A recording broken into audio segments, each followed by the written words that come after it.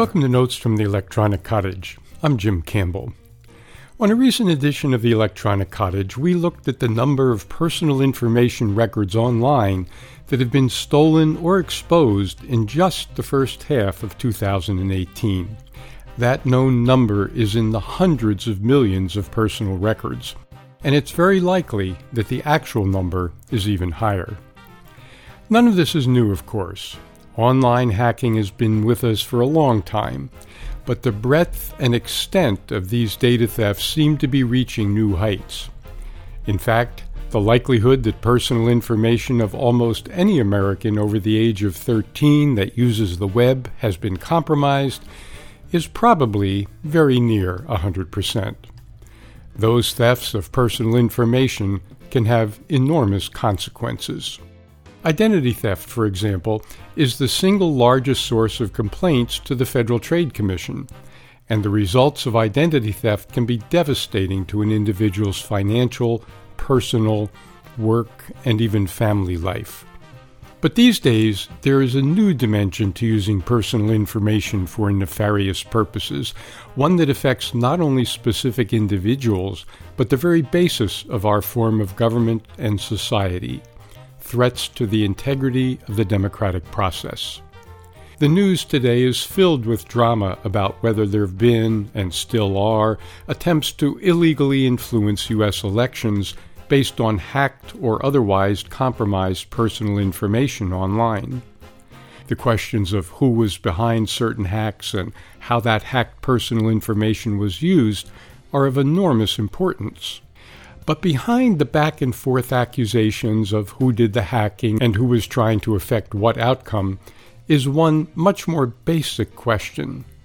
Why were the hackers, whoever they turn out to be in any particular case, able to illegally gather the information that they were using to try to influence election outcomes in the first place? Why did that happen? The answer is pretty simple. In many cases, online personal information of Americans has been exposed through poor security.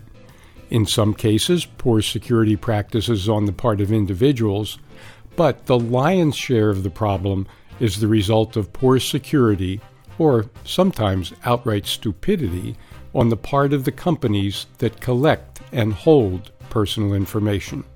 While things like identity theft have occasionally gotten the attention of Congress for a while, lobbying by those who benefit from having lax data privacy laws has gotten a lot more attention. That's one reason why data privacy laws and their enforcement in the U.S. are, to be very polite, seriously lacking. But now it's come to light that the personal data of an enormous number of Facebook users, combined with other commercially available personal information, was used to personalize campaigns to influence the 2016 election. In addition, over a dozen Russian citizens have been indicted for trying to influence the 2016 election in various ways, including through hacking the email of the Democratic candidates' campaign staff. This kind of activity is clearly a threat to our form of government, which depends upon citizens being able to vote based on what they believed, based on accurate information, to be in their interests and in the interests of the country, and to have confidence that their votes and all votes are counted accurately and completely.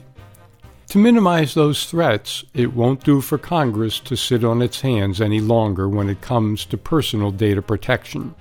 Perhaps this realization was summarized best by the Association for Computing Machinery U.S. Technology Policy Committee in a letter to the Senate Committee on Commerce, Science, and Transportation of July 2, 2018, reacting to the use of Facebook members' personal data by Cambridge Analytica.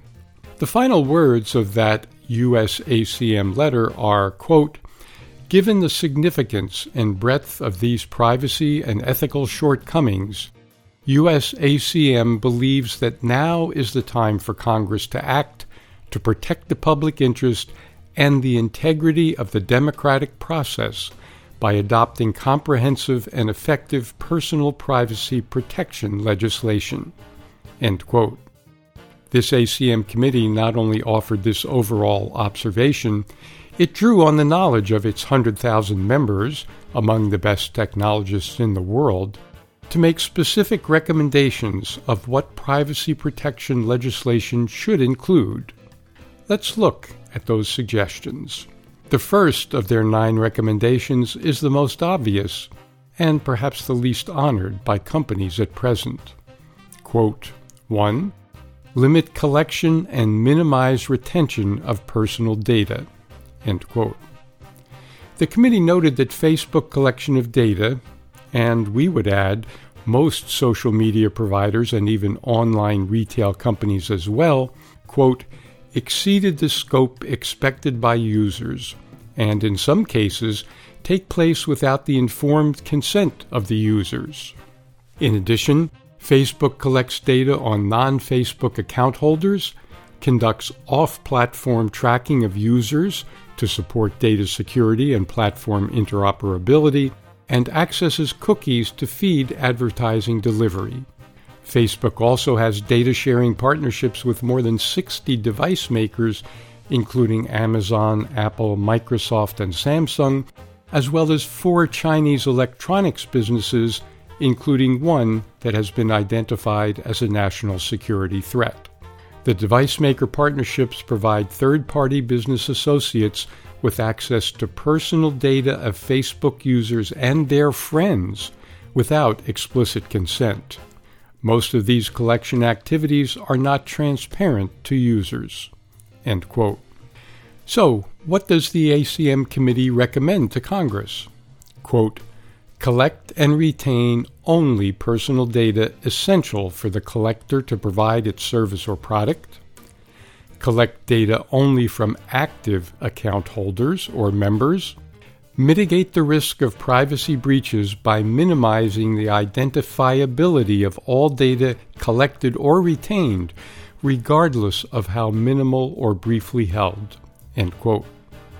Pretty simple, pretty basic, really. But as the committee further notes about all 9 of its recommendations, of which this is only the first, quote, businesses today have proven unable to self-police, and so legislative and regulatory action that protects consumer privacy without materially limiting innovation is essential. End quote. In other words, without laws equivalent to those, for example, in the European Union, these kinds of violations of personal privacy will continue.